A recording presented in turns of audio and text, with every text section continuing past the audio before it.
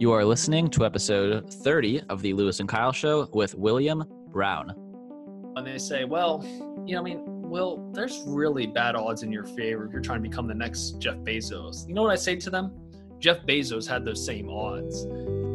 Hello and welcome to the Lewis and Kyle Show, an interview podcast where Lewis and I share tools for success in entrepreneurship, investing, self-education, and fitness through interviews with inspiring mentors. This episode was with William Brown. You and I both listened to him on the Bigger Pockets podcast. We're super inspired by his story, how he sold hundreds of thousands of dollars worth of real estate and wholesaling when he was only 18, 19 years old. And we wanted to bring him on to learn how he did that, but more importantly, learn about what he's doing now that he has all the money from doing that. He is well beyond his years in terms of the way he thinks about the world, what he's accomplished, and just in general, the stuff that's on his mind. It was a really intense conversation. I'm still a little shook from it, even though I'm recording this about a month later.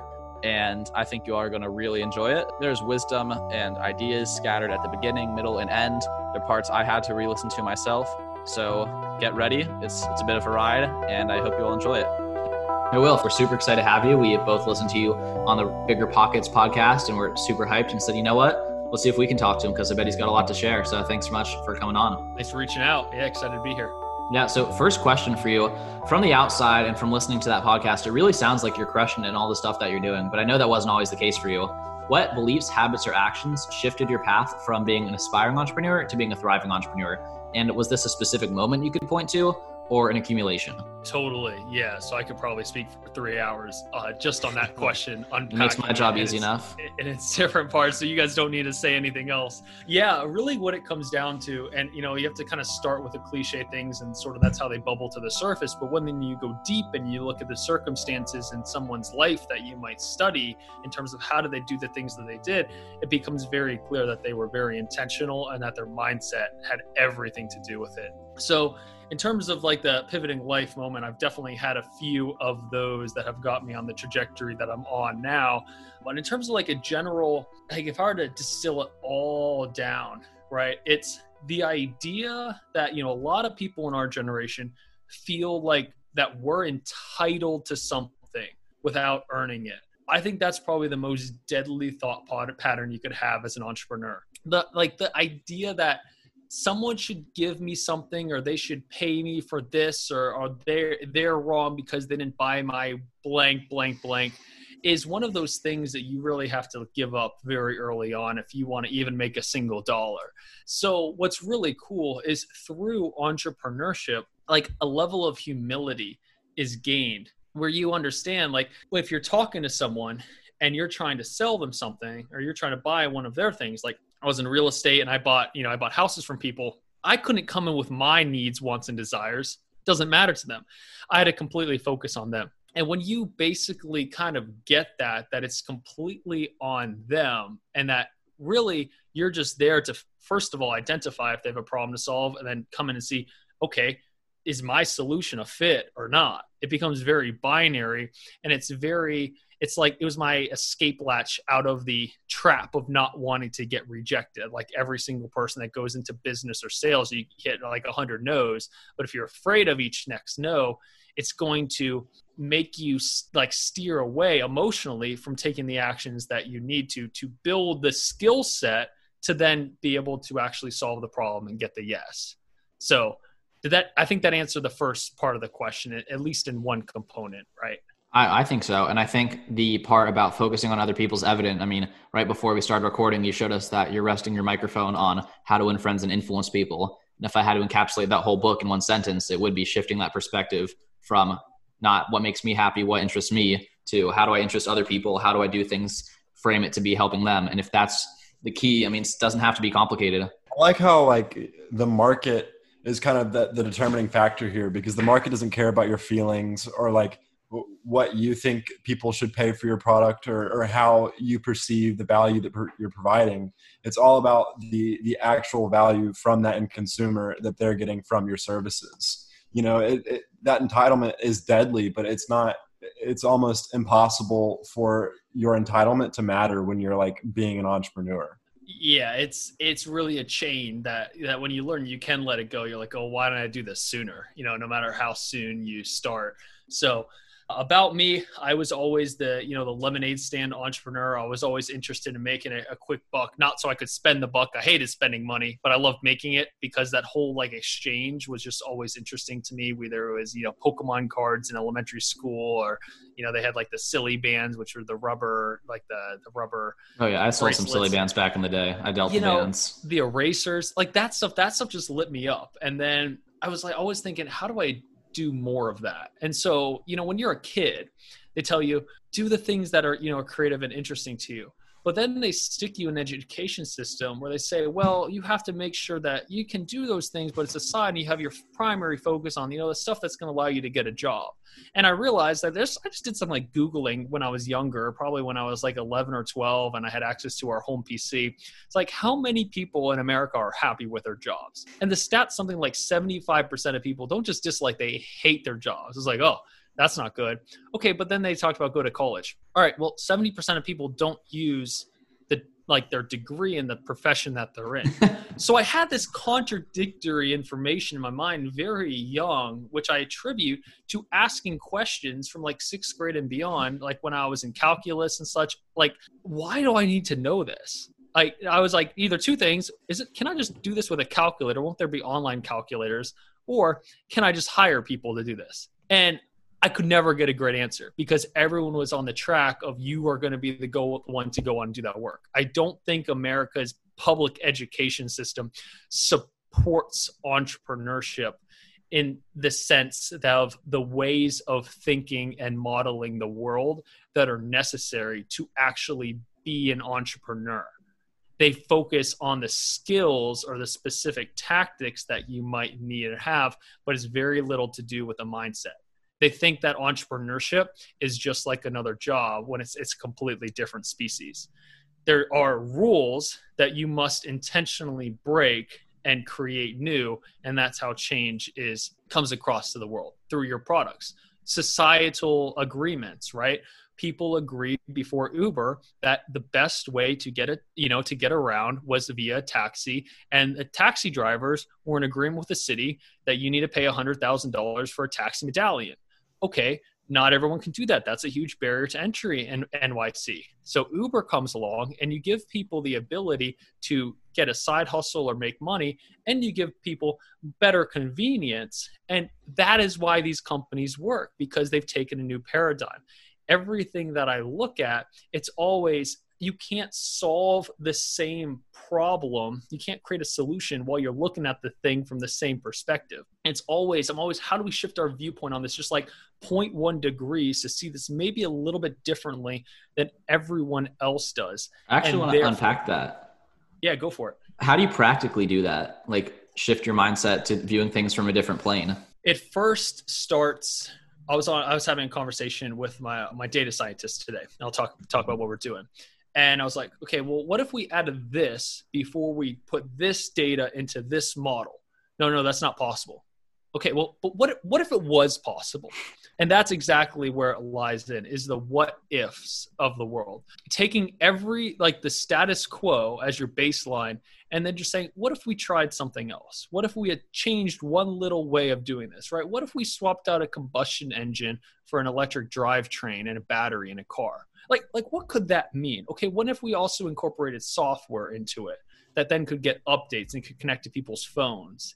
Okay, now let's also incorporate artificial intelligence into that, which is just using patterns of data to learn and predict the next move.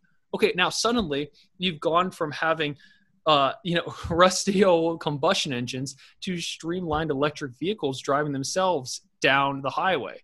But that did not happen in one move. That happened with incremental change and people asking what's possible. So do you have a toolkit? Oh, go ahead, Kyle. I think that relies on the value of the question, and the quality of your questions really determine the quality of your answers. So how do you train yourself, or how have you trained yourself to ask better questions? Yeah, one of my favorite books is The Road Less Stupid by Joseph Cunningham. And not many people have heard of it. No, not many people have. It's like really in-depth book, and it focuses on just the questions. And at the end of every chapter, he has like some questions they ask and says, go into thinking time. And I'll read some questions. I've got a wall of Post-it notes next to me. So one question, right? What needs to be finished? most people are always thinking, what are the things that, I can start? What should I do next? Sometimes just asking a question of what are the things that I've already started that need to be finished? Again, these apply in any scenario. My biggest one is like, is that the problem or a symptom of the problem? Because no matter how many solutions or cures you build to the symptom, somehow there's always going to be another symptom that arises until you actually solve the problem. Oh, another great one. What could go wrong? Everyone always wants to talk about how things are going to go right and how you're just going to hit every single mark consecutively and everything's going to always win. And I've had some deals in real estate where I made 50 grand. I've had a deal in real estate where I lost 40 grand. Why? Because I was only focused on what could go right. And I never even once asked what could go wrong. It wasn't even a possibility to me. What don't I see? Risks don't cease to exist just because you ignore them. Same thing with facts. Things like that sort of set the mentality. But again, I don't believe it's like, waiting and waiting and waiting, and then a magical question comes out of it that solves all the problems. I think it's you train your mind in such a way that you model the world, that you're always asking questions of these calibers so that the only solutions and answers you come up with are good. I don't think it's magic. I really don't. I think that's what I was going to say is that you're almost using all these questions as mental models for yourself, as frameworks for the way that you view the world and all the problems that you face on a daily basis. It's like the first principles thing with Elon Musk. It's like you're breaking these things down into things that you can understand in a way that you can understand, so that you can view everything from a broken down perspective like that. I really, really like that. And I look forward to looking up the road less stupid. Yeah, I want to, it's great. Yeah, I want to add on to that. Just yesterday, so Tim Ferriss, who I'm sure most of us are familiar with, released like 2 years ago, this little ebook called 17 Questions That Changed My Life. It's like the way the chronology of his life is broken down to when he had asked himself these life-changing questions and changed the course of his life based off of them. Stuff like, what would I do if I could only work 2 hours per week?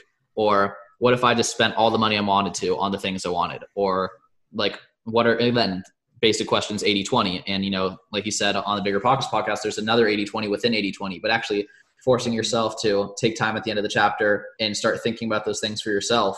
That's how you actually change your results. Do you have a specific question that you asked yourself that kind of reflects an inflection point from kind of when things start accelerating for you? Yeah. So I'd say there was two inflection points. The first one when I was halfway through my first year of college at the College of William and Mary, my first and last year.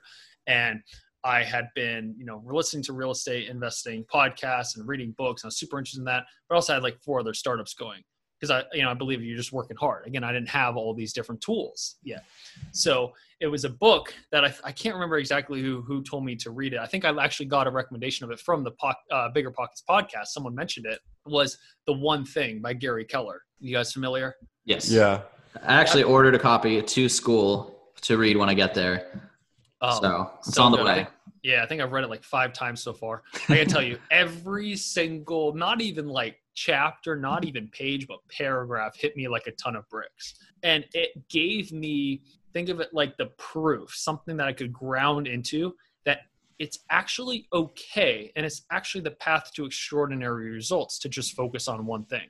And that's when I dropped every one of my commitments, everything, and just went to the library and just started making cold calls for hours every day, learning and perfecting my craft. The question they said that was asked was, it's called the focusing question. The format of it goes like this.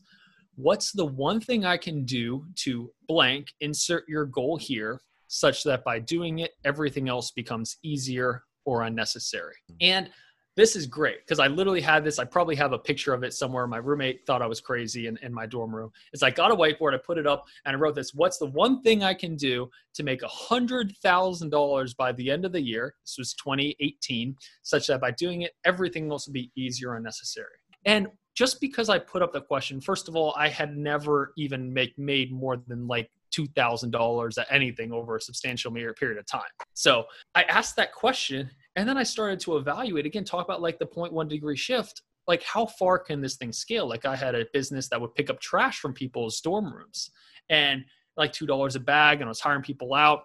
Whereas that can only scale to 180,000 gross a year, and I net like 15,000 on that. And again, I didn't ask myself what could go wrong. I only looked at if I got this and this and this and this. There was like 95% school involvement. I got, whatever, subsidizing by the school, all those things. Broke all that down, basically realized that real estate was the vehicle that I could use. So finished school, March 2018. Went down to Norfolk, Virginia, slept on an air mattress for a couple months while I was building a real estate wholesaling business, which is essentially just finding a property at a discount from someone who's trying to get rid of their property, whether they had a tenant trash it or they inherited it and they just don't want to deal with the hassle. They're willing to trade a slice of their equity for the convenience you offer, and assigning that contract to a flipper who's going to actually buy it, put their money up, and be able to bring in the tools and resources to renovate and then sell it. And so I did that, and I scaled that, and I hired a couple people under me as I was growing, an assistant and another acquisition manager. And total, all in all, now from about July 2018 to April of 2020, we did about 95 deals and over 900,000 in revenue, which was pretty cool. And that allowed me to buy about 5 properties myself, cash flowing rental properties that I still own, which have opened up other opportunities for me, as well as fund what we're doing now, which cue in the second paradigm shifting inflection point, which was March of 2019, last year at the end of a business mastermind in Cabo San Lucas in a hot tub, born out of a conversation that lasted about 12 hours from about 6 p.m. to 6 a.m. the next morning, realizing here's the question. We asked ourselves, and we just continue to ask ourselves, what could we do with our lives that would be far more noble than elevating the consciousness of humanity? Pretty big. Wow. We couldn't think of a bigger question. I implore you to think of a bigger, more noble, more grandeur question. So I'm a big believer in shooting high, right? Just like I did with 100,000, forgot to mention. What do you think when I was tallying up my books for the end of 2019, even though I only made my first dollar towards the end of July, what do you think was the total amount we made in 2019? I'm going to say north of 100K. Yeah, I was going to say over 100,000. 220,000. We more than doubled it, which to me was so easy. Like, it was easy to believe in December because we did it. Just for the listeners, within 365 days of you writing that question on a whiteboard in a dorm at William and Mary, you had turned your life from not having made $2,000 in anything to making 220 grand. Yeah, I think it was January or February. Yeah. What do you think we made the next year? Oh, I'm gonna be able to subtract. Yeah, subtraction here. Yeah. You've given us enough pieces. I'm gonna plug real quick for the listeners because we talked beforehand. Will's told that story on a number of other podcasts of what he did in that 1 year period. The Bigger podcast that we've made reference to 3, 4, 5, 6 times now. He tells this story in great detail on that podcast. So if you kind of want some context as to 0 to 100K, we're kind of gonna let you listen to that because he's told that story, and we want to ask him some questions about the stuff he's doing now. But if you're going to do it, you're going to have to make a lot of paper cranes, and you're going to have to knock on 100 doors. Yeah, still stands true. And I love that because when I talk to people, it's like, they ask me questions like, did you listen to the podcast? Then they're like, no. I'm like, okay, now, no, listen to it. Okay, they're like, I need to go knock on 100 doors. And still, my predictions were true. About 1 out of 10 people who said they're going to do it, I follow up and they actually do it. 1 out of 10. I'm surprised that you didn't pose that to Kyle and I. I really thought you were going to and be like, I'll do it after you go knock on 100 doors. But I guess we didn't say we want to learn real estate from you. We said we want to do a podcast. So yeah, exactly. For sure. So with that, back to that question there in the hot tub, right? Back to the hot tub. Yeah, okay. It's really about that question. And I still live every day. Not that I ask myself that every day now, but that was the question that set the trajectory. Who asked it? You or the other guy? Me. Okay. About 100 times. That day? And we just kept coming back to it until we realized, right, here's the thought process that we went to. This might go pretty deep. We'll see. Love it. Poverty. Would you consider it a problem in the definition of a problem? I'm going to go with yes. Okay. An earthquake. Would you consider an earthquake a problem? Yes. Does the earth have a problem if it has an earthquake? Yes. It does? You think so? Does the earth have a problem if an earthquake is a problem and an earthquake happens on Earth? Does the earth care? Does the earth care? No, yeah. Not on a long-term scale. It's probably good for the earth. Yeah, so interesting. So then what makes it a problem? It's all about shaping the question, The outcomes.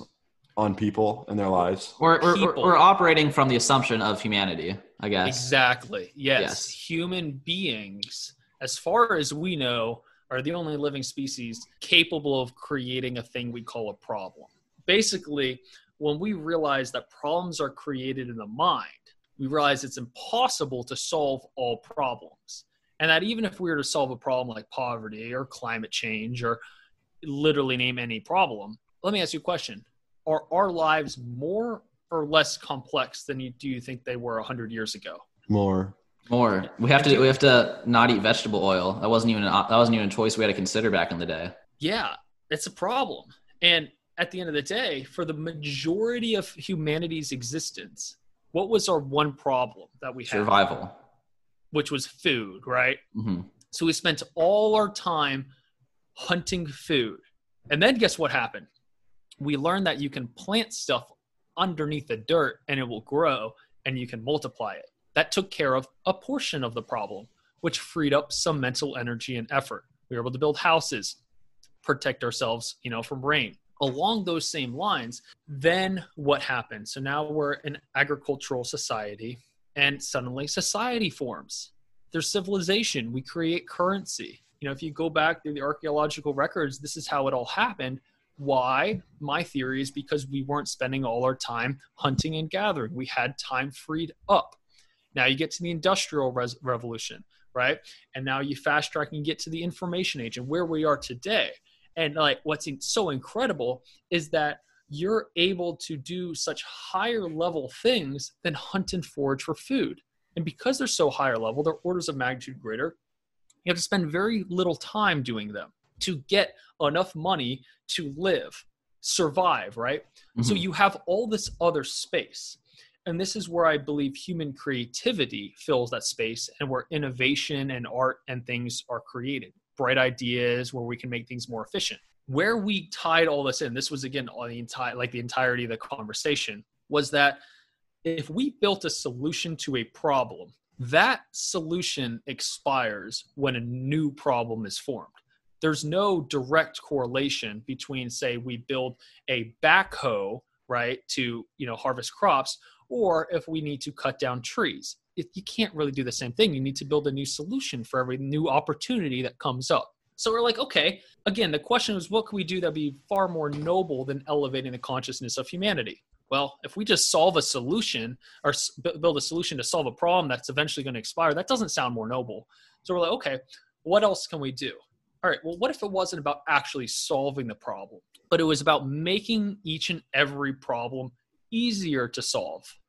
How would that be done? Human beings, through creativity and innovation, in that space that gets freed up via the machines that we build, are able to create innovative solutions, usually by trial and error. That's pretty much how science is done. Mm-hmm. And now with the information age, someone in, let's just say, Egypt is able to learn about all the failed trials, or at least the most cutting edge of a field, say a scientist, of what's going on in America. And they can just piggyback off that information and then take and carry the ball forward from there. However, it requires that scientists in Egypt asking the right question and being able to leverage this thing called the internet to find the right answer, and having to do a lot of time, spend a lot of time researching articles. What if there was a way the internet connects you to information via nodes and stores information, but it doesn't process information? The internet is not intelligent. It's a library. Everything that gets done is because we either check out a book and edit it, or we publish a book and put it back in. Yeah. Now, those books could be movies, content, podcasts, whatever. You guys following me so far? Yes. Yeah. Do you think the creation of the internet is an elevation of human consciousness? I think so. In the degree that we're able to create a universal library for it. Mm-hmm. Keep going. I'm sorry. No worries. Yeah. What we're looking to build and what we realize would be more noble than elevating human consciousness, or maybe it's on par, maybe it's a little bit below, it's totally subjective, but something that is as high as we could go is if the internet's a library and you can literally learn anything. You can learn how to, build a relationship, strengthen your marriage, lose weight. You can learn how to do anything you want, make more money, make art, whatever, literally anything. Yes. What if we were to build a librarian for that library? Okay. Such that you went and you were able to, you don't even have to ask a perfectly worded question. Say, hey, I'm kind of looking, I've got these circumstances in my life. I'm just not happy. I'm trying to figure out a way to be happy. Can you tell me why Google isn't the librarian? I was going to say that. Google is, think of it as a librarian. Maybe that's the better analogy, is they just get the book for you. But they only get the specific book that you ask. They don't think, right? If you say, how do I lose weight? It's going to pull up a couple articles and the most popular people that are paying to get seen first and optimized for that, right? That's true. All the different training. What I'm talking about is something that's more personalized so that librarian be able to ask a couple follow-up questions. Okay, well, what have you tried before? Okay, well, what are your goals? Okay, well, what equipment do you have? Things like that to curate a personalized solution for you that's unique to you, because it wasn't just written for someone else, for the masses, which is how content is written. But, and this is 100% AI and nothing else, able to take all that content and custom tailor it towards exactly what you're looking for. But it's not as Google search. If you want to lose weight, it's not just about the information. If I, like, let's say I'm trying to, add more muscle mass, right? The gyms are closed. My workout, that with the pandemic, my workouts have all been screwed up. I'm trying to do at-home workouts. It's not working out. Right there with you. What if I just Google, how do I, put on more muscle mass? My muscles aren't going to grow. It requires me to take daily consistent action and discipline. It's all about the execution. First starts with knowing what to do, right? And then the second part is doing it. Google's not going to help you do it. No. Google might help you get a glimpse of what you need to do, but how do you know that workout is best for your body type? But then a diet's a huge part of it too. So how do you know what diet is best for you? What we are talking about building, what we realize would be more noble or just as noble as elevating the consciousness of humanity, is by literally taking out the part of the desire to do anything that has to come from figuring it out and trial and error. Slimming that down. How much time could be saved in addition to already all the time, but not just hours, sat in a chair, like mental energy and thought and struggle. This is not easy stuff to do. To change the patterns in your brain or to adopt a new habit is one of the hardest things to do in the entire world. It's one of the hardest things to do because our brain adopted those patterns for survival and to stay as comfortable as possible. We have just now so quickly transitioned into a society where comfort is not necessarily our aim. We have evolved to look for things like fulfillment. Fulfillment is what we're chasing, not just being able to put food in our bodies. And that has happened in a very short period of time. And we still have the same programming as we have had for thousands of years. What you're kind of saying is, you take Maslow's hierarchy of needs, but modern society kind of starts everyone out at like a baseline 7 out of 10. That's a great way to put it. And this isn't just in America. This is everywhere. You have so many developing countries that are of course, that's a bottom tiers. Generalization for sure. But yeah. So, in aggregate, yeah. Let's say I really want to learn how to read 100% faster. Your product is going to, or I don't know if we've gotten not there. Your product. Yeah. My bad. The idea that you're talking about would deliver to me a personalized solution based on the information that I've given it over some period of time that it believes I would have the lowest amount of friction to implementing it into my everyday life. Can I make a comment here? No. Before, real quick. So I feel like, are you saying that, just with the vastness of the internet in terms of content covered, variety in which it's covered, depth in which it's covered, through like proper trial and error type analysis and or simulated analysis of this information, you can form well-formed, contextually specific answers to most questions? Correct. And is that Kyle, okay? Let me ask. Yeah. So back to your questions. You have a desire to read books faster, right, Kyle? Do you know how to play the piano? No. Do you want to know how to play the piano? I would like to. I don't want to. Okay. So that comes below reading faster. For sure. Okay, great. So if I were to give you a personalized plan for how to play the piano and how to read faster, which one are you going to be inclined to be more successful at? Read faster. Okay, but what if I was also able to follow up with you every single day and consistently, because you want to do that for a reason, right? Like, what's the reason you want to do that? Be able to, well, actually the reason is because I watched a video with the Wait But Why guy, the guy who he puts like every dot of your life on one piece of paper, and you can visualize your life in weeks. I just bought that poster, Kyle. I was telling you about that. Whatever. And he makes a point to show like the difference 30 minutes a day in reading creates in terms of amount of books read by the end of your life. It ends up being like, you know, the average is 1 book a year, and 30 minutes a day produces like, I don't know, 52 books or 50 books a year. And if I could double my reading speed, that's 100 books a year. And if I'm reading 100 books a year, I'm pretty smart. You know? Yeah. Then what's possible? Like Exactly. Why do you want to be smart? Good question. To be able to engage with the world at the highest level possible, be able to talk to people and have informed opinions that are reasoned, and I don't know what else. Make money, I guess, is one answer. To be able to be secure in my life, to be able to make the people around me secure in their lives, be able to allow. Yeah. Okay. So those are the things that are important to you. So where I think a lot of like what I was able to learn is I'm actually like an inherently like lazy person. I don't just want to do things to do them. I will spend, if you give me 10 hours to do something, I will spend the first 9 either probably procrastinating or thinking about the best way to do it, and then spend the last 15 minutes actually having figured out the best way to do it, and then whatever, like the last 15 minutes of the last hour doing it. Why?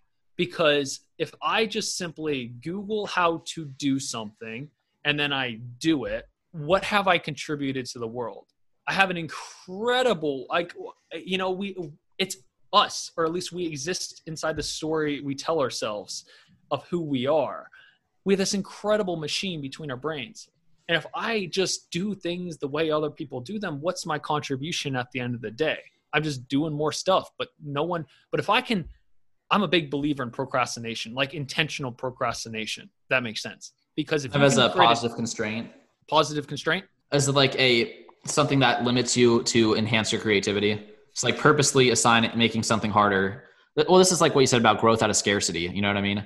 So when you're limited to 10 minutes, you're forced to come up with the most clever possible way to do it. And then if it's usually the things we do are not just one-off done, right? We don't just do things one time for our life. We might, and then be done with them. But if I can find a more clever way to do it, or if at least I can spend those 8 hours thinking of a more clever way to do it, guess what? I can pass that more clever way on to doing it, and I can increase other people's productivity 10x doing the same thing.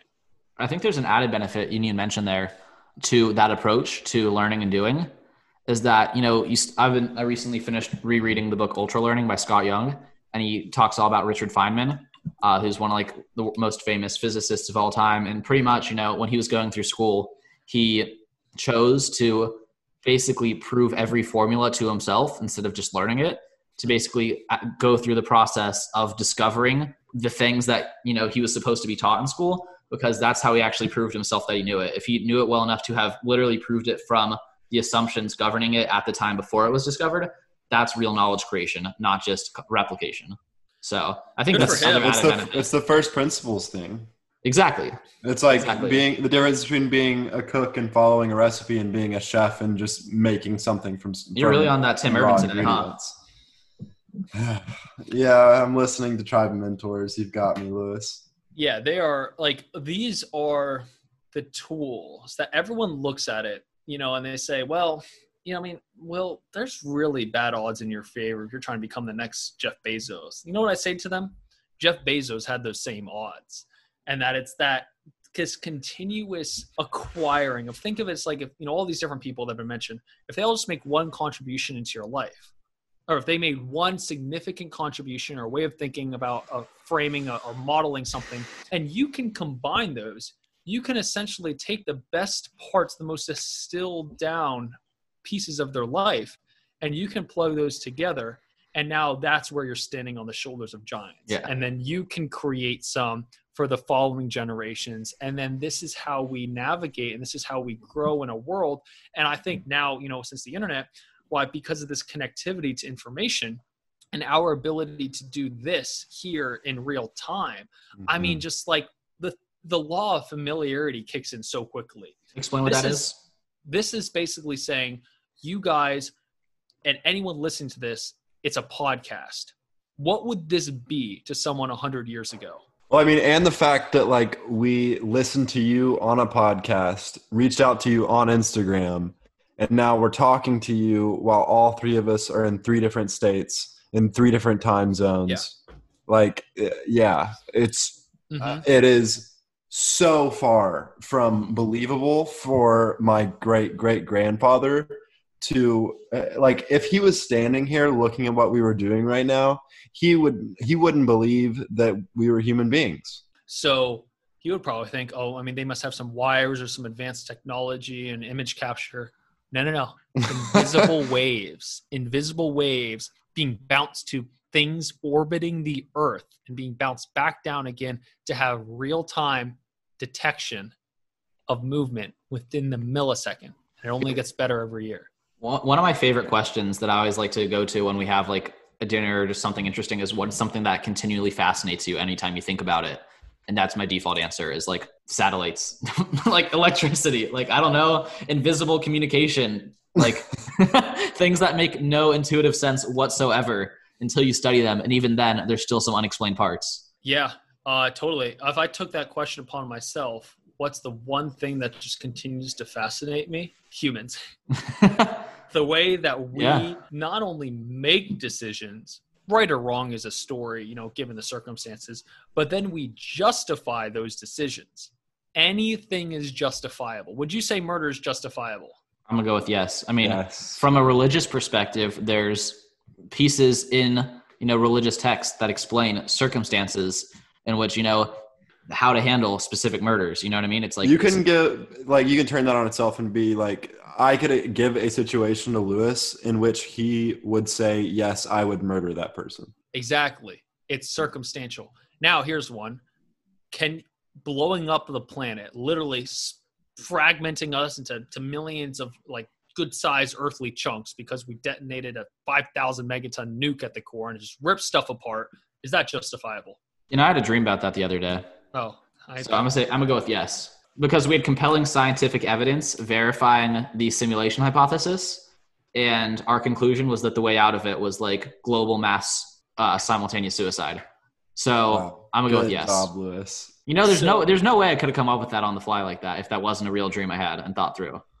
Yeah. So what's interesting there, and I like to use absurd examples, right, and then bring them back to Earth, is it's just right now the Earth is our only home, and we can only think of this as our species. We can't think of circumstances in which that would be morally justifiable, right? Okay, here's one. Let's say we settle Mars, and in 200 years, now aliens come and attack Earth, and they're saying they're building their population to come attack us at Mars. Easy. That was like 10 seconds, and morally justifiable. Mm-hmm. Here's the thing about morals, right? I think morality is rooted in survival as well. Why is it bad to kill a person? That's a tough question. Like, why?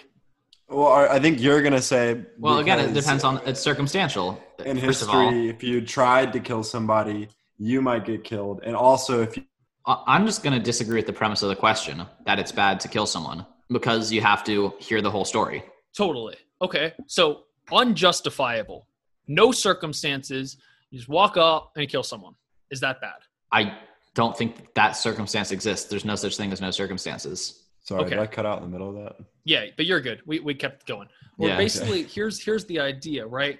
Morality, just something to try on. None of this is true. It's all made up, just like everything. Yep. It's rooted in survival, because is giving someone $20,000 for no circumstantial reason, literally none. Maybe it makes you feel good. Is that immoral? I'm gonna say it's not. No. Is building houses, for the homeless. What we're able to do here, like we think we're evolved, but essentially we're still just human beings at the end of the day, and have just added a lot of layers of complexity to our own means of survival. So have you read Nassim Taleb? What book? Nassim Taleb, he's author. An author. Anti-Fragile.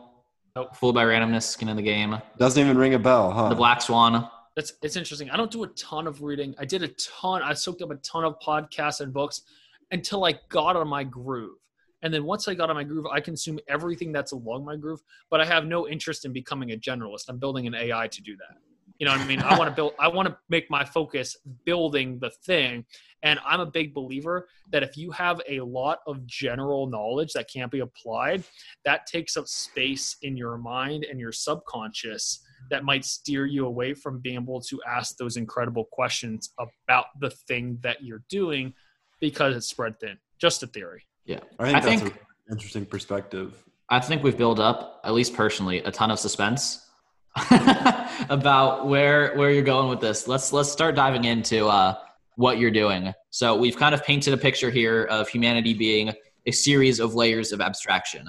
You know, we develop agriculture to abstract away the need to forage for food. We've abstracted organized labor and industrialization to abstract the need to till a farm to produce your food. And then we've created remote computer work to abstract away the need to commute and work for, let's say, more than 6 hours of the day to make a wage, to keep a home, to blah, blah, blah, blah, blah. And the internet to abstract the need to remember everything because it's all infinitely indexed. So where are we now and what are you doing about it? Yeah, so where are we now? I don't want to solve a problem that those things either are solving or they're going to. If it's just a matter of things scaling, that's happening quicker than ever. Or I'm not going to build the next video chat platform. I'm not going to build the next, internet connectivity. There's a lot of people with a lot more money doing that. You're not trying to build VR. Yeah, there's what I want to do, and what I realized when I was listening to those real estate podcasts is like, how do I get on the court and play the game? There was a lot of people that had a lot more money, network, and connections and like track record than I did. So how was me, like a 17-year-old at the time when I first started listening to this podcast, how could I possibly go about breaking into this? Now, I had no inside connections. I had no, money, literally none. And I was like, how do I go about this? Well, I don't want to take the approach of mentoring under someone for 5 years and then 20 years later running my own gig. Like, I want to do that now. I got stuff I want to do. So again, I spent years just educating myself. That's what a lot of people ask. They're like, hey, they'll DM me on Instagram. I just getting started in real estate. Want to know what tips you have for me? I'm like, man, I spent thousands of hours educating myself and even more thousands of hours like doing it. What could you possibly think I could tell you that would make a difference? Well, I don't know. Try. Go knock 100 doors. That's my default response. So what we're doing now is basically saying, where is it uncharted territory? Where can we be pioneers and explorers? I don't want to fall in line behind 17 other companies that have been around for decades. I want to carry the torch forward. So where do we go that? You got to solve the ugly problems. You got to solve the problems that, aren't very sexy and people don't really care about. And what we wanted to do was we tried to take a bite into this elephant of this whole life personal assistant last year and realized that the tech that we wanted to license and incorporate that would give you the ability to talk back and forth with this entity, right, to hold you accountable, we just did something as simple as reminding you to drink water multiple times through the day and checking in to see how you're doing. What we realized is the state of the art of chatbot technology has no idea what you actually say. There's no linguistic comprehension involved in it at all. And we couldn't understand why. I'm not a linguist, right? I slept 6th to 7th grade grammar class. What we realized was missing one thing called context, which does not exist inside the message. And that these chatbots, even the very best of them, essentially take it, they use a word embedder, they take a message, they incorporate each individual word to different matrices of numbers. This is AI 101. Linear algebra, Yeah. Then they compare those matrices of numbers to the other matrices of numbers. And if there's similarity to beyond a threshold, match it. Okay, but language is so much more complex than that. There's so many other things going on. So what my company does now is realize there's a massive opportunity to build this technology that can actually understand context in so many different dimensions, such that we can build practical business applications, right? Because you got to pay the bills and scale to grow in areas like lead qualification and customer service, that the company can move the little levers and have it negotiate an objection handle the way it wants. It can change the information it wants to collect, and they can train it like they would train an agent. And then that agent can pretend to be 1 or 10,000 people simultaneously and consistently convert leads and consistently get better as well. And then in customer service, have to rely less on the human support and be able to cluster issues. There's so many benefits for something like this, where the state of the art in the industry is, maybe you've seen this, you're talking with a chatbot and you're clicking different bubbles. And my core belief about human nature is that there is nothing more important to us than our ability to our right to self-expression and our ability. When we feel constrained or we feel censored, that is where we draw the line and people get very frustrated. So I have 2 questions here because you brought up a ton of interesting stuff. 2 questions are, what dimensions of context do you consider? And then how do you collect those dimensions of context? Yeah, I will direct you towards, I'll send you the patent number when we file it. But if I were to give that in a vague sense, or if you can't talk about it, you can't talk about it. But what's being said in this conversation right now that's not being said? So the room I'm in. The fact that I want to ask a question. The fact that Kyle wants to ask a question. The fact that the visual elements, right? The location elements. I'm in Arizona. You're in Los Angeles. Kyle's in Alabama. And Kyle's not in Alabama. And True. How hungry I am right now. How bad Kyle has to use the restroom. The fact that, my pants aren't comfortable, or that Kyle has worked out. I've said enough. He's fatigued from exercise. Got it. So all those things, right? Those all have an effect on this conversation. Yes. Absolutely. Would you agree? And so if you didn't just explicitly state them, the smartest human being, or even the entire intelligence of all of mankind, would they be able to determine those things to a high degree of accuracy if we were just looking at the transcript? Absolutely not. Absolutely not. Right. So that's an unsolvable problem. And you probably don't need to know, like if you're doing customer service, they probably don't even know that your pants are uncomfortable. However, here's where that might come up. Right now, we're just building in a text. Right now, someone's building voice technology. Reach out to me, because voice technology today is terrible. It does not really account for pacing or intonation or anything like that. It's a completely separate problem than text comprehension. But voice adds a couple more layers of dimensions. And what I mean by that is, if you were to sound short on, say, a customer service call, the AI might be able to pick up with that, be like, hey, let's just pause a second. Is everything all right? The sentiment analysis. On steroids. And for him to, say, well, I need to go to the bathroom. Can we put this conversation on pause for a minute? And then he'd be able to, yeah, no problem. But it would be able to pick that up. And that's an example of dimensions in voice. Well, so we're not just building it message to message, but we're focused on building entire conversational architectures, we're calling them. Okay. To be able to give companies the ability to control what the bot says within a degree. So it still has improvised dialogue, but it's not going off the rails. Could you learn about someone by the speed in which they type? Is that like something along, maybe that's like going nowhere, but like something along those lines, like this person is texting a million miles an hour. Does that tell you anything about them? Like 100 instant responses versus like responses that take 20 to 30 seconds. That could tell you how engaged they are. Things like that. Multitasking versus singular focus on the problem at hand. Yeah. I want to ask you a big question. What do you want what you're building to impact in 20 years? Like what about the people, or whose lives do you want to change? Because you're this big thinking guy.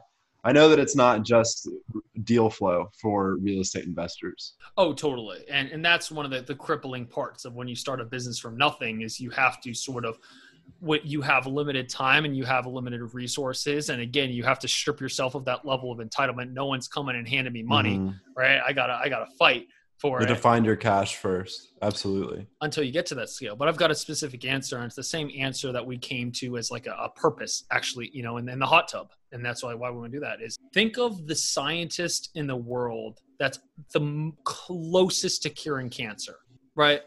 Let's just say it's a dude, could be a dude or a woman. Let's just call him John, right? John has devoted his life to his craft. And John, being a human being, also has his finances to deal with. he also has his health and fitness to deal with. He also has his relationships to deal with. And the interesting thing about all these different gardens is that if you let one of them slip, it will eventually anchor the rest of them down with you.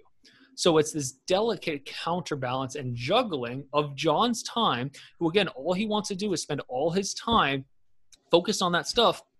And he finds it very frustrating that he has to split his time because the university doesn't pay him enough to just not have to deal with these problems, yada, yada, yada, whatever. How we want to see this is I want to be able to see John be able to use our technology that can help him manage and not just make it okay, but have great gardens in his life where he has a fantastic relationship and he has fantastic finances, and he does not have to manage and track nearly to the degree that he would today because he has his own life assistant, and that frees up more of his time, mental energy, less stressing about those other things, and he can focus it on his craft, which is where technological and scientific innovation comes from. Can I ask, so you made a term in the Bigger Pockets episode called creative freedom, which is kind of like the step beyond financial freedom, where you've had enough money to solve all of your financial concerns, so you can just focus on materializing your ideas into the world. So would it be fair to say that your goal is to create a tool that accelerates everyone's ability to reach creative freedom and in greater capacities? 100%. I think that would create a world in which we have less macro problems because people are not projecting their own pains, their own stresses, their own worries into the world, but they are able to deal with them effectively.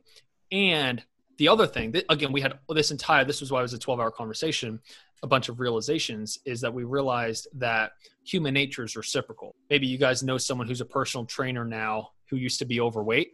Can you think of someone like that? You know, they were super overweight and then they lost all that weight and they suddenly magically became a personal trainer. No, they didn't.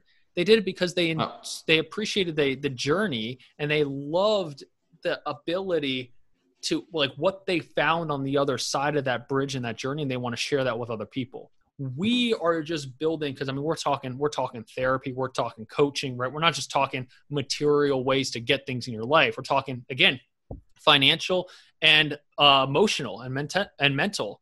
When you get both of those things, really, and you can say, okay, like, let's have a conversation. List me out all your problems. I solve all of them. What now? One of my favorite things on here is, what would be here now if there wasn't a problem to solve? That's a similar question to one of the ones from the Tim Ferriss book. If you had 10 million in the bank, which is kind of a metaphor for not having to worry about majority of the things you want to worry about, what would you be doing with your day? Would you just wake up and go for walks and play like volleyball and just cook and just exist? Totally. And to a higher degree, right? Because now Tim Ferriss has created a problem for you. Tim Ferriss says, I've solved all your other problems, and now your problem is, what are you going to do? That's a problem in and of itself, trying to figure out what to do. What if you took away that one as well?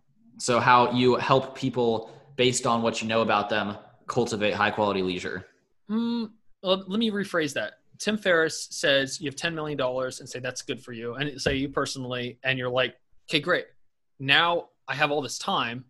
I don't want to die. Now I have the problem, or what we like to call it, the puzzle of figuring out what I'm going to do now. Can you see that? Yes.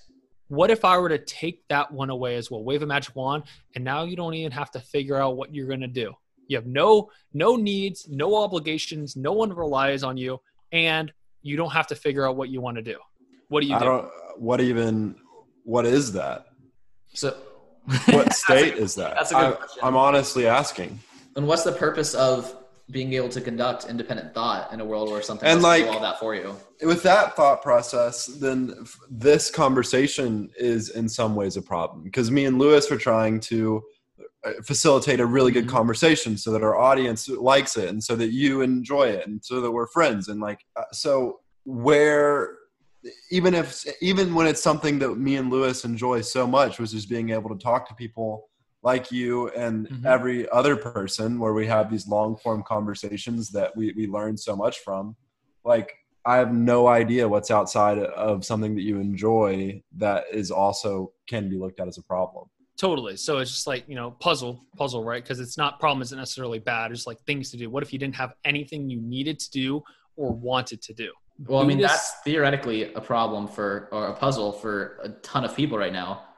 Well, okay, but that's not, take that puzzle away. yeah. It's like, exactly, you know, I mean, like you can abstract it to higher and higher levels, but I what's want to at see the where you're absolute going with highest? Buddhism. I want to see where you're going with Buddhism. You're going somewhere with Buddhist that. monks spend their entire lives trying to ask the question, what would be here now if there wasn't a problem to solve? And they call it nirvana, where there, you don't even have the desire for pleasure.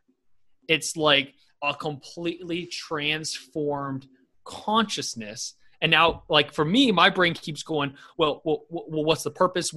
How do you build? How do you do stuff? We think as human beings, we're trapped inside of this needing to do the next thing. And then, it's never enough, or, you want to do this other thing, or you have free time, but now you're bored. That's all just programming. What would truly be there if you took all that away? Like if just you were able to, I mean, Buddhists have tried to meditate to the point, but my only issue with that I don't think it would be good. So what do you mean? How do you define good in that sense? I just think there's no fire there. There's no passion. There's no, I don't know. There's nothing. And no, there's nothing. Yeah, but there's no anything. There's no reason. Well, no reason, nothing. There's like, the two extremes. Is the answer hedonism or is the answer suffering? I don't know if that made any sense. It made sense. Okay. There's no answer to this. I think kind of what it comes up to is the individual. But I don't just want to be a philosopher. I mean, it's fun, but I want to build an artificial intelligence that can understand and ask these questions and go beyond the traps that we have in our own mind, like reasoning, like passion, like purpose, like the different words that we've ascribed to it, transcend our own language, and potentially go out there, into the multiple dimensions of the universe that it can theorize that we physically can't. Like, can you visualize the fourth dimension? No. Fourth dimension's time, isn't it? Well, and it's a non-spatial dimension. Sometimes I just try and imagine what that's like, right? When you just get to completely transcend all the different worries of money, and like business is my least favorite part of it. Inventing and innovation, that's my most favorite part of it. Like sometimes I'll just walk down the sidewalk and like, what if this entire world just like split, but not like an earthquake? Like, what if the fabric of the universe just like split in front of me? What would I see on the other side? Like that's the fourth dimension. What if I were to like abstract another layer on top of that? And just some of these interesting things is just understanding the constraints of the human mind, and why we got here is because of thousands, if not many more millions of years of evolution through different species. It really, there's a bunch of arguments against evolution. A lot of stuff is rooted in language. And language is a phenomenon I believe we as human beings create, and will also be our portal of understanding between ourselves and artificial intelligence. They will do their very best. And I say they, as in the AI, right? And that's sort of what we're building, is we're building that bridge right now in the human-computer communication to go and explore and to create simulations and to be able to put together different thoughts and queries and test those that we can't even comprehend. And then we will come back and we will get a small little droplet of that information of what's out there that I don't know if we will ever be able to get to ourselves. Because again, we have our own limits. It's like looking inside of a house with a very tiny window, like a peephole. You'll be able to see a very tiny amount, but we have our own walls and our constraints through evolution gearing us towards society. But in terms of neural augmentation and what Elon Musk is doing with brain-computer interfaces at Neuralink, that gives me hope that there will be a bridge for us to walk and see kind of what else is out there. But that's like the highest level of what you can go. And I'll tie this into space here. So one of the things is I used to think that everyone was mortal. However, with the advancements here, and if you take on the idea that consciousness and who you are is just the patterns in which your neurons in your brain fire, and that's it, then if you can replicate those patterns into the brain in the jar or silicon body, the way I want to go out, I'll go on record saying here, the way I want to go out is not being cremated or buried. The way I want to go out is be able to have myself plugged in to like a spaceship or like a computer in a spaceship and just fly through the stars for a bajillion, gazillion years. That's how I want to go.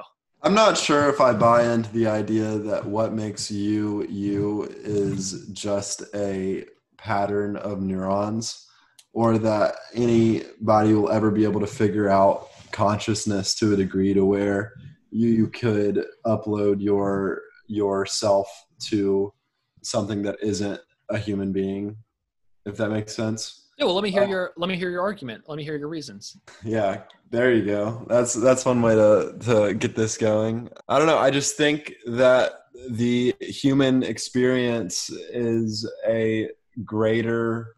It's unexplainable. Are you assigning that there's some there's like an ethereal like some sort of ethereal, unexplained magic piece, or whatever you want to call it. Like, again, demonstrating the limitations of language by my attempts to describe this, right?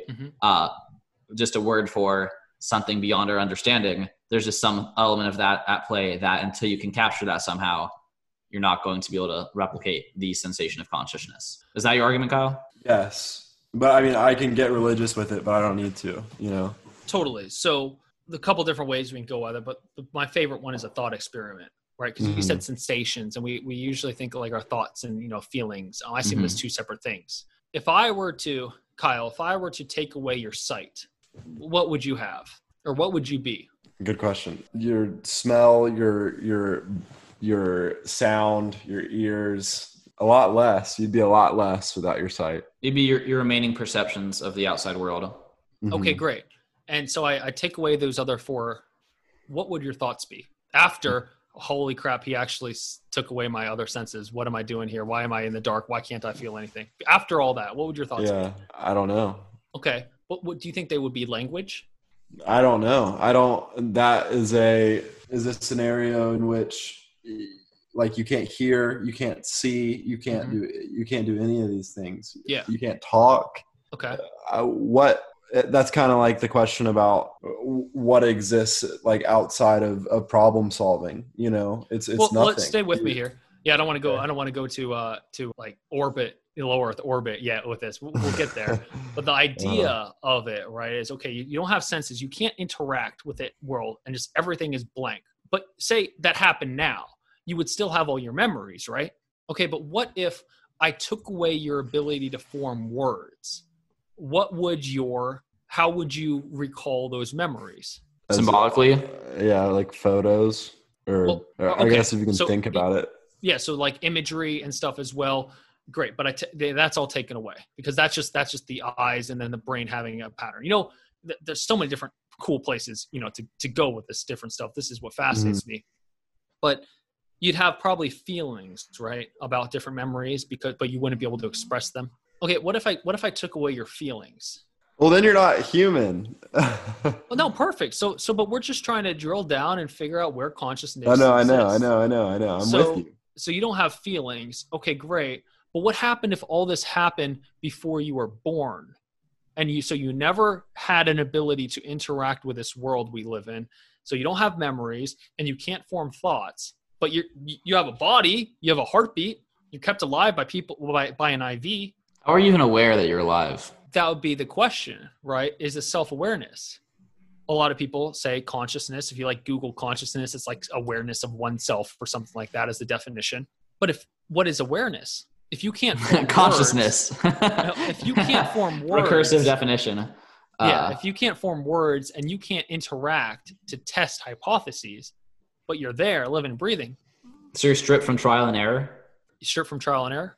You're stripped the ability to, you said you can't form hypotheses. So how can you engage in the process of trial and error and advance your comprehension of the world and reach oh yeah, you can't. No, you don't have any senses. You don't have the ability to think. You don't have, in terms of words, and you don't have the ability to, you might have slight emotions, but you can't do much with that. Right. Yeah. Okay, so now let's go the other way, right? So we pretty much, you're lifeless. You're just you're just a parasite to society. You're sucking up resources and not contributing anything back. Let's go back. But now you're back. Congratulations, you have all your senses back. And now we're going to build an AI going through that same way. First, right? Let's give it the ability to connect language with images and other language. Okay. Sort of what we're doing right now, right? So you can ask it a question, it can answer it because it has a general understanding of how, think of what we do. We just connect different words to different it has associative capacities. Okay, great. And now let's say we also give it a reward system, like what emotion is to us human beings. You know, my probably favorite person I've ever listened to, his name is Joshua Bach. I highly recommend listening to him on the Artificial Intelligence podcast, 3 hours long. Incredible. He says happiness is a cookie the brain cooks for itself or bakes for itself. And so we have these reward systems, right? What are the things that make you feel good? What are the things that make you feel bad? See how they align with what is better for your survival at the end of the day, right? Reproduction, love, sex, everything like that. Those things feel good because we're survival. Things like killing people or getting yourself hurt, not good. Do you think that came to be magically? Probably not. Just taking a gander, right? So you give it the ability to have language, and you give it the ability to basically have a reward system of learning the right things, right? And you train it. Okay, right now we're looking at each other, but we're not really. The computer's looking at us. So we can already see and we can already hear each other. So we are our two senses. Put those into the brain on top of that language and on top of that reward system.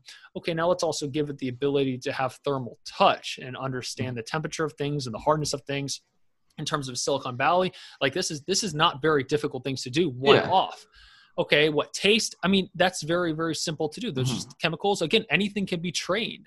We were trained just over thousands of years on what tastes good. Salt tastes like salt. Sweet is good because it's whatever, higher caloric. They think these, like people just think they showed up in this world like they're the first human being to ever exist and that we're like immortal, like we can never be duplicated. What's the last one? Hearing, touch, taste, seeing. Is that all of them? Yeah. So you have all those five senses, right? All of the external senses.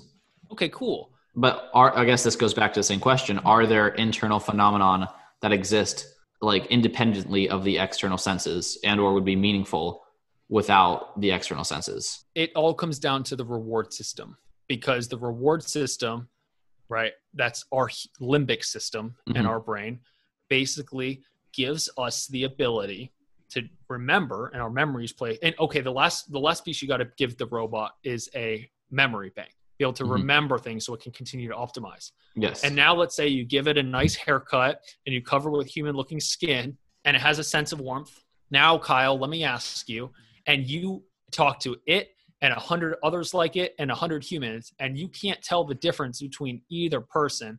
It passes the Turing test, by far is one of these. This is total ex machina, by the way. Kyle, does the computer have consciousness now? How could we tell I don't think. I don't know. I just.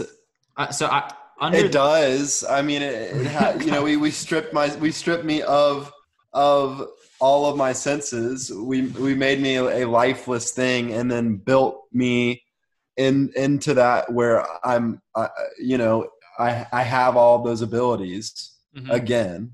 It's kind of like the same thing on both sides. Like when it's a lifeless thing, is that life? I don't know. I don't think it is. And is this robot life? I don't know. I don't think it is. So here's my question. So if from my perspective, this device is so well built that it's indistinguishable from other humans or from what I assume to be a human, right? Does it matter, right? If I literally can't tell. That's another good question. Does it matter? But if I literally couldn't tell between you and Kyle who was the well-designed robot and who was organic human being, that's a concern. And then not necessarily a problematic concern. And then also, if that's the case, how can I be sure, that I'm not a robot? So there you go. Exactly. And sort of that's some like that. If you were to think of, in order to support the simulation agreement, right? I don't have any hard proof for you, but I also can't disprove it. So just think of it like you put yourselves in as the architect of a game. It all kind of, if the shoe fits, we have only a limited ways of interacting with the world. There are ideas that we, and our senses, physics and senses, there are these clear limitations that we've set. A lot of it points towards, intelligent design. This is a simulation. So, but to take it back to it, right? So we built Kyle back up. And so there's Kyle and then there's AI Kyle, right? And he's human. Now let's go superhuman. Here's an interesting thought, right? Let's say, you know how you have really great cameras that can see at like 120,000 frames per second, and you have incredible like microphones that can pick up on sounds that we can't even. Let's give Kyle super sight, awesome, super hearing, and also super processing. So and that some muscles. Let's think, and some muscles. Yeah, the gyms are they closed where you're at? Yeah. No, actually not. All right. Well, let's say we give you the ability. Let's say you think one thought per second now is your speed, right? Here's something kind of trippy. This I realized when I was playing 2 a.m. Playing Monopoly at 2 a.m. like months ago, completely unrelated. This just came to me that if you were to speed up the ability in which you can process thoughts, and you had the ability to control the degree at which you see things and hear things, would you be able to change how fast or slow time appears to move for you? If it's all relative to each other, there's no net change, is my like default answer there. I'm not sure I understand. Could you try and say that another way? Sure. So if your perception of the world increased to 120,000 per second, and and again, my reference of a second is only related to my reference of a second, how I have experienced a second. If my processing speed of capturing images and sounds is improved by 100,000 and my ability to process those is matched, did anything change? Did anything change? I guess the difference would be if you knew what it was like before versus after. Yes. Because, however, then you could say two different people, right? Say they're like that from birth or whatever. You have two robots. And then, again, they have the ability to comprehend ideas, and you let them both live for 10 years. However, then I guess it comes down to how long they think a year is, right? Because then you're saying essentially a year to the one person who's unaugmented would just be a year. But what we would call a year to the person who never knew anything besides the 100,000x would also be a year. So it is completely relative to it.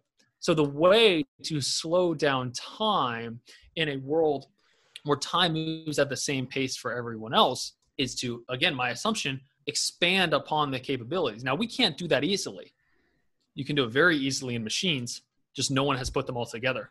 Because the component, which is the language and comprehension aspect of it, does not exist yet today. The brain, if you will. What do you do to relax when you want to not think about any? Have you had enough? Kyle, you had enough? I've not. That's not what I'm saying. You're thinking on so many planes right now. All I'm asking, I saw a picture of a boat on your Instagram. Is that where you go to get away from these thoughts that haunt me at night? Kyle's not having it. No, man. It's these. I'm attracted to these questions and these ideas because I was able to get, and through different personal development work I've done, plug Landmark Forum, that when life is empty and meaningless, you get to choose what meaning you want to fill it with anything. And what I want to do is I don't want to stay here. I don't want to stay at the what would be here if there wasn't a problem to solve. I don't want to be or even strive for that level. What I want is the one level below it, which is that what if all the other little problems didn't matter? What would be the one thing that I would want to focus on and make my life about? So this is like some of the most interesting, conversation and thoughts that I can have. And what essentially you've just heard me essentially spew for the last, 2 hours is the culmination of many, many, many, many deep conversations. And the only difference between me and anyone else who has came before me is that I'm actually planning to build a model of this in the real world. I'm actually planning to build things to test these hypotheses that I have. Otherwise, they just exist in language, and we just compare this language to other language, and it's all just language. It's all made up. It's all meaningless. But I think when you can actually build something and actually show, hey, here's what might be possible, then that's when things get very interesting to me, and I can find purpose in these conversations because it's not just, hey, sit around, chat with buddies and talk about the most insane crap you ever heard. It's let's try and attack this idea of intelligence and consciousness from all angles and see what we come up with, because we can deconstruct it. Maybe we can reconstruct it. That makes a lot of sense. And then you're able to kind of iteratively approach these conversations with the learnings of your experiments along the way. Exactly. And it's a lot of fun. At the end of the It sounds fun. You got a data scientist who can do all the actual stuff for you, and you just have to feed him instructions. Yeah, man. I mean, I got a full stack developer. My guys are great. My team is awesome. Full stack developer, software engineer, and then a PhD linguist, and she's great as well. I mean, it's just like I got a team of people that can actually execute. I just get to sit around and think. It's like the best gig ever. You know what I mean? But then I also have to deal with everything else that isn't exactly development of a product. And when you're, especially it's very difficult because think of it like, in real estate or whatever, like I bootstrapped a good amount of money and then we've been raising angel investing from friends and family type people up until now. And in a couple months, we'll probably raise VC money once we show the product market fit, things like that. But not only are you saying, hey, look, I'm 21 and we're building this cool thing, but we have never sold a company before. Not only that, but we're pre-product. We don't actually have it built yet. Not only that, we haven't made any revenue from this thing yet, but also, hey, guess what? We're also doing something that no one else has been able to do. Hey, want to invest? You know what I mean? It's like, these are some, to a lot of people, and I'm just so grateful for people that bet on me and bet on us and the time that, we spend doing it. You can probably hear from this conversation that there is nothing else that I would rather do. And that nothing else to me is worth doing because it would all just be a lower level of building something.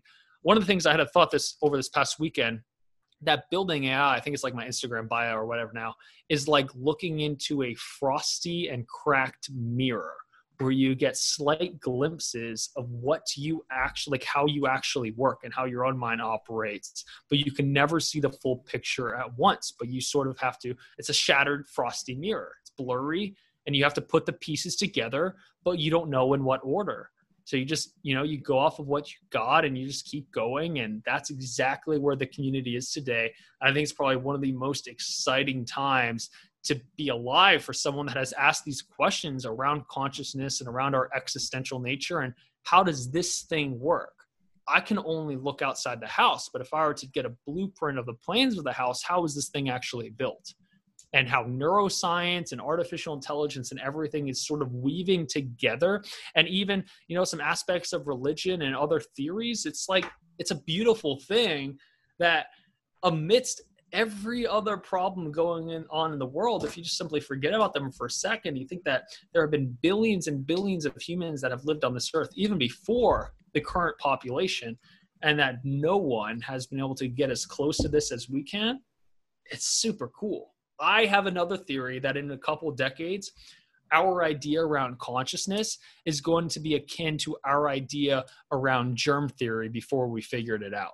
Microscopes were able to discover germs. I believe conversational artificial intelligence will be able to discover the inner workings of how we operate, and therefore this idea of consciousness, how that's created via the combination of the components we talked about.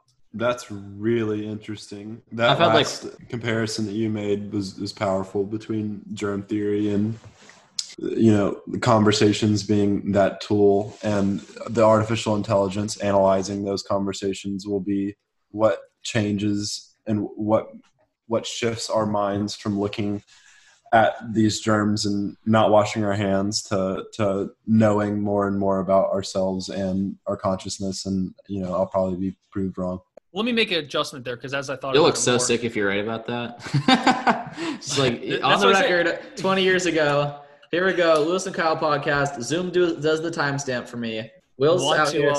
I need to adjust it. It's going to be as obvious. Yeah, not as obvious, but the analogy is. I think conversational AI is going to be sort of like looking into the microscope, but the actual thing itself is brain-computer interfaces, is the microscope that's allowing us to see into the brain, not at that cellular level, but at an electromagnetic pattern level, which is how our neurons are firing and what those different patterns mean. We've been able to see, glimpses with MRIs, but we see clouds light up. It's like trying to figure out, or maybe it's even denser. If you were to try and figure out specific architecture of water molecules in a cloud by looking at them from the ground, not going to happen. It's probably even more. Neuralink is on the way to building that microscope. Yeah. Big fan of Neuralink, big fan of Elon Musk tackling the projects most people say are impossible and just tunneling right through them. Literally. With the Literally. Boring Company. Yes. Yeah, he is a character, man.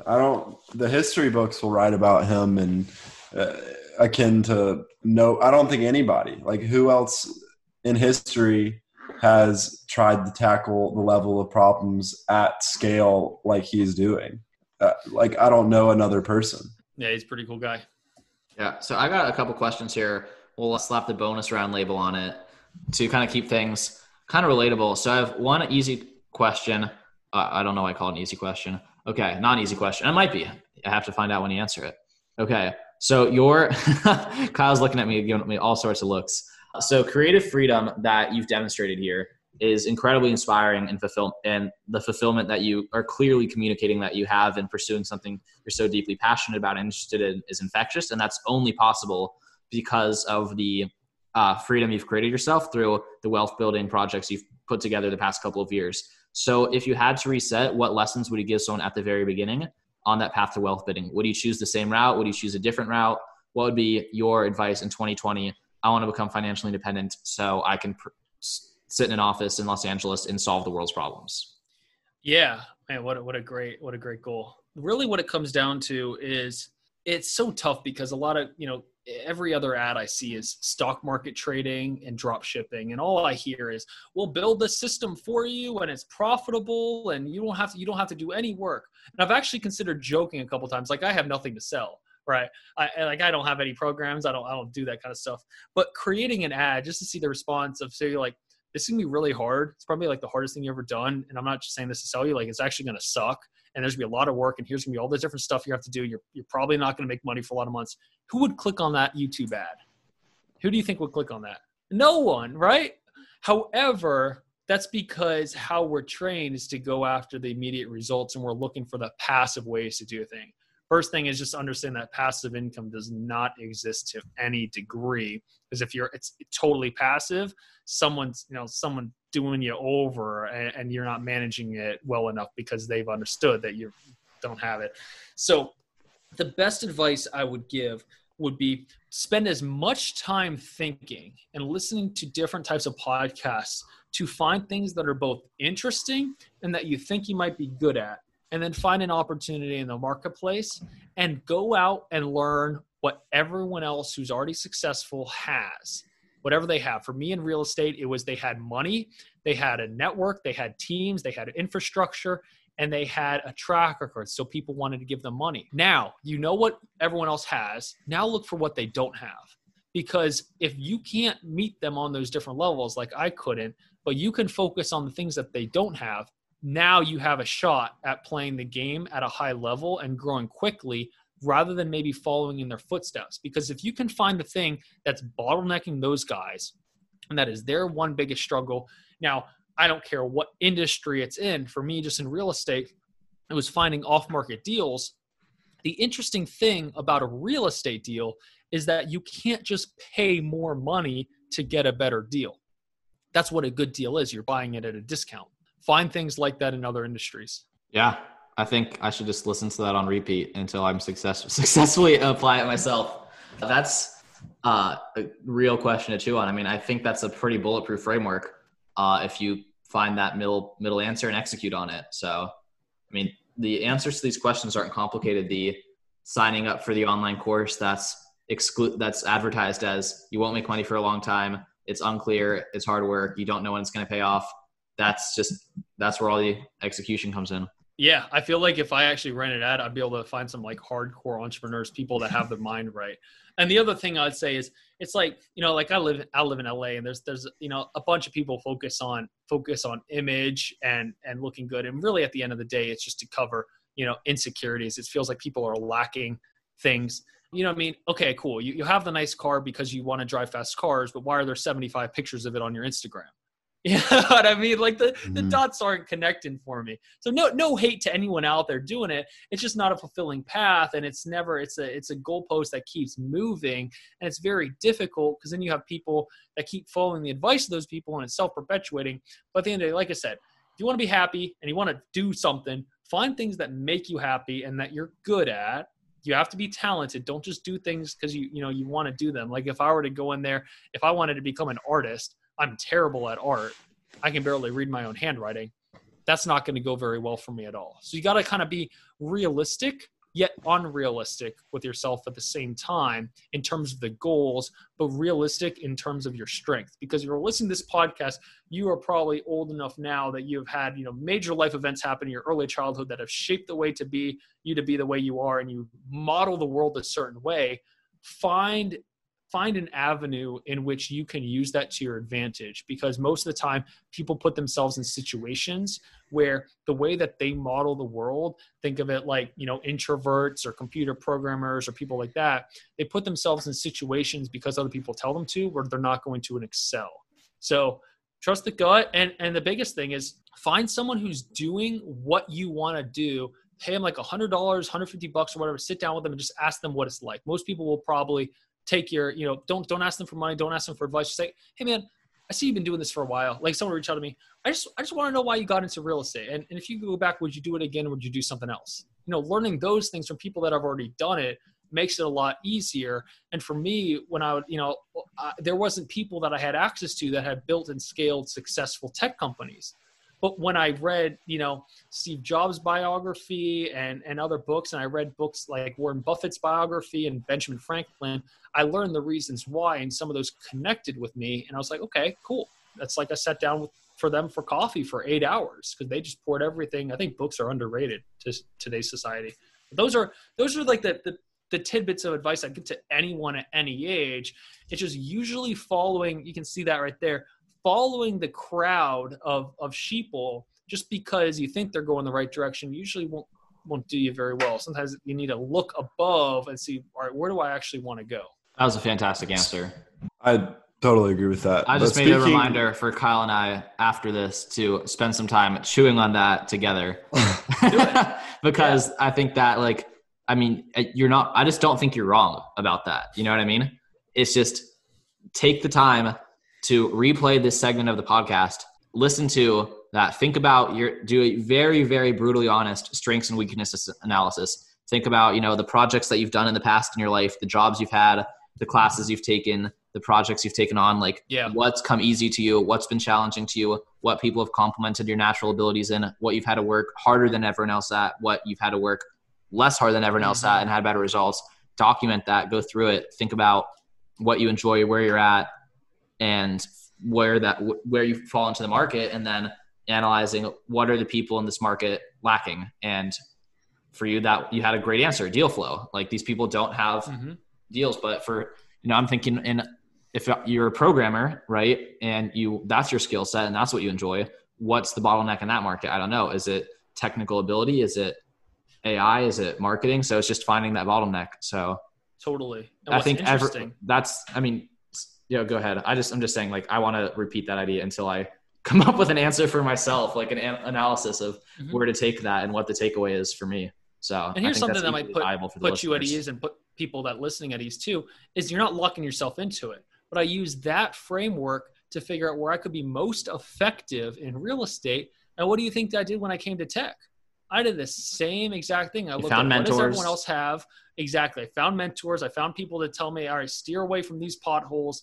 And I looked at what everyone else had and what they didn't have. And I'm building something for what they didn't have, because obviously it's not a function of money, track record, connections. I mean, these tech companies are larger than empires. You know what I mean? So if obviously it was a function of just having more money, they would have already had it.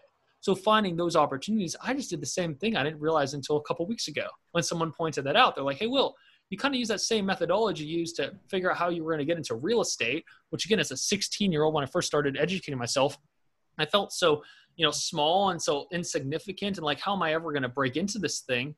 And then I just looked at, okay, well, let me just play in the same game and the same arenas where other people aren't playing. And I was able to find that to be super effective. I was able to deploy my talents and skill sets in the way, and I hired other people. And even in the real estate, I hired other people for the talent. So you don't have to be good at everything. And now I have 100% confidence that it's going to turn out the same way, because it's a function of us and we've positioned ourselves well. And that's not a function of luck or some external event happening, but it's our own processes and ways of going about it.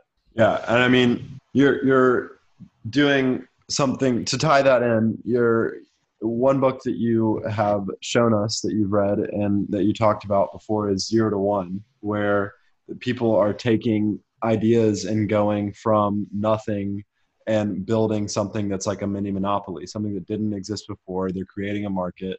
And that's kind of what you're talking about is capitalizing on what people don't have instead of just iterating again and again on some new idea to get money or some new like stock market course or whatever. You're going 0 to 1. And we know that book had a big influence on you. And we wanted to ask you a question that was popularized in that book by Peter Thiel, which is, what important truth do very few people agree with you on? Probably the majority of the content of this podcast to start with would be my answer around consciousness and things like that. But also probably the idea that we create our own problems. When you take on the idea that you create every single problem in your life and that it's no one else's fault, it requires a level of responsibility to hold that and maintain that truth.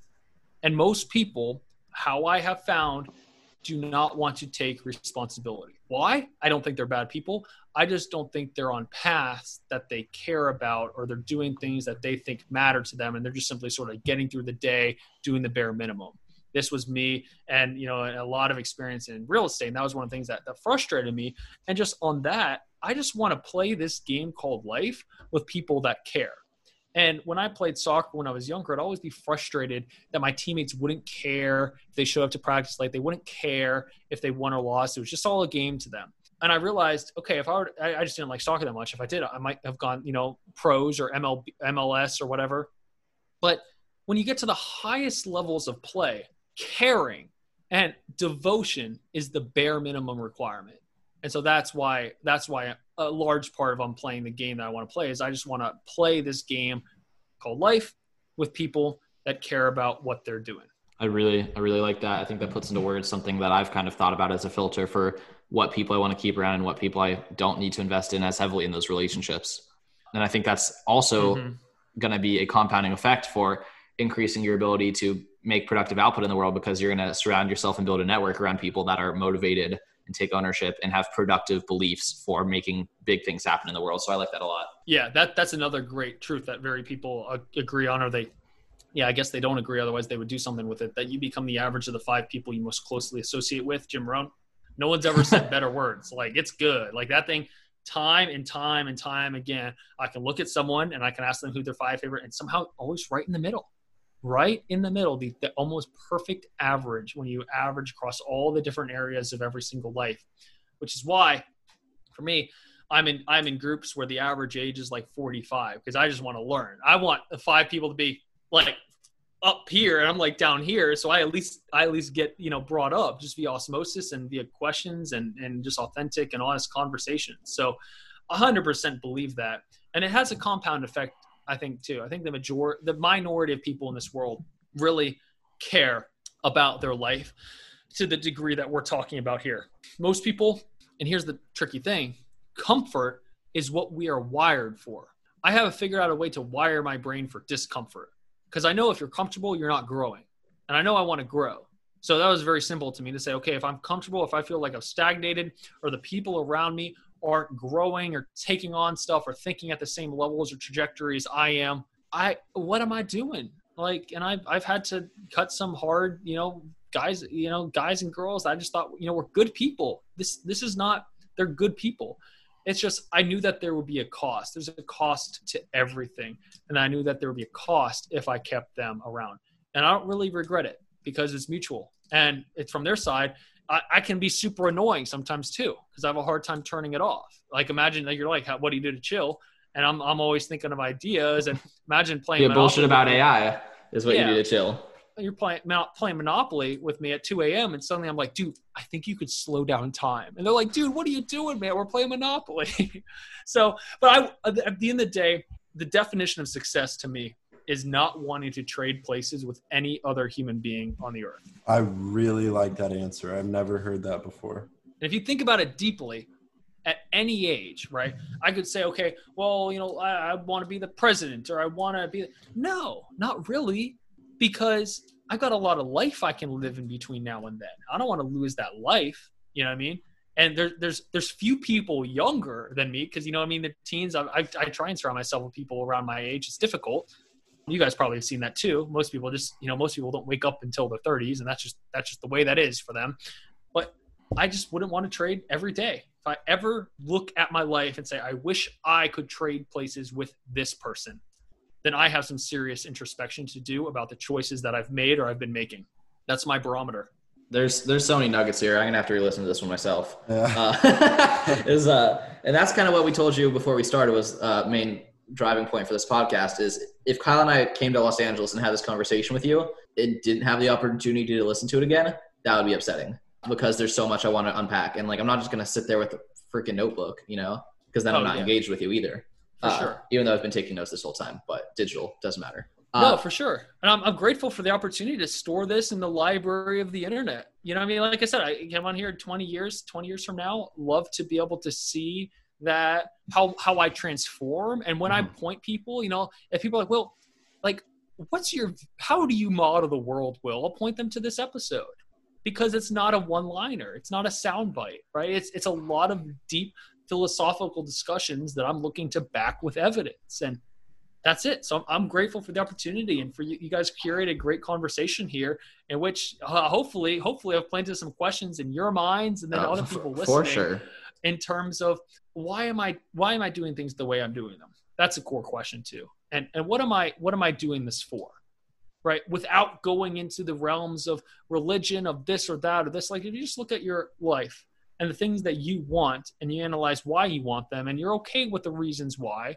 Like for me, the core reason is a lot of curiosity. I feel like a pioneer. I feel like an explorer. I think that has an excitement to it.